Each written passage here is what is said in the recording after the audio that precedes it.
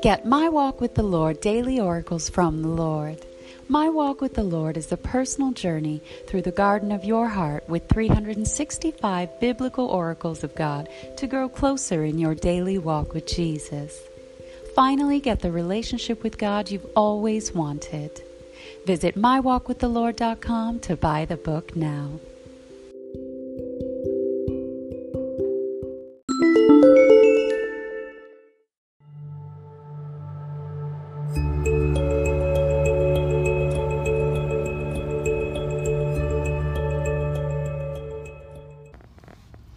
Hello, beloved children of God. We are back with Scripture today, reading 1 Chronicles 28:7.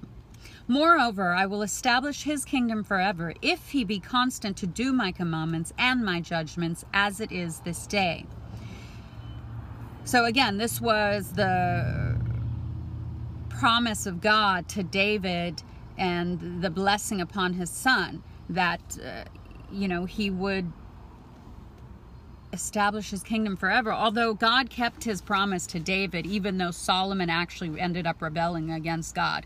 Solomon was the most prosperous, most wise king of Israel of all time.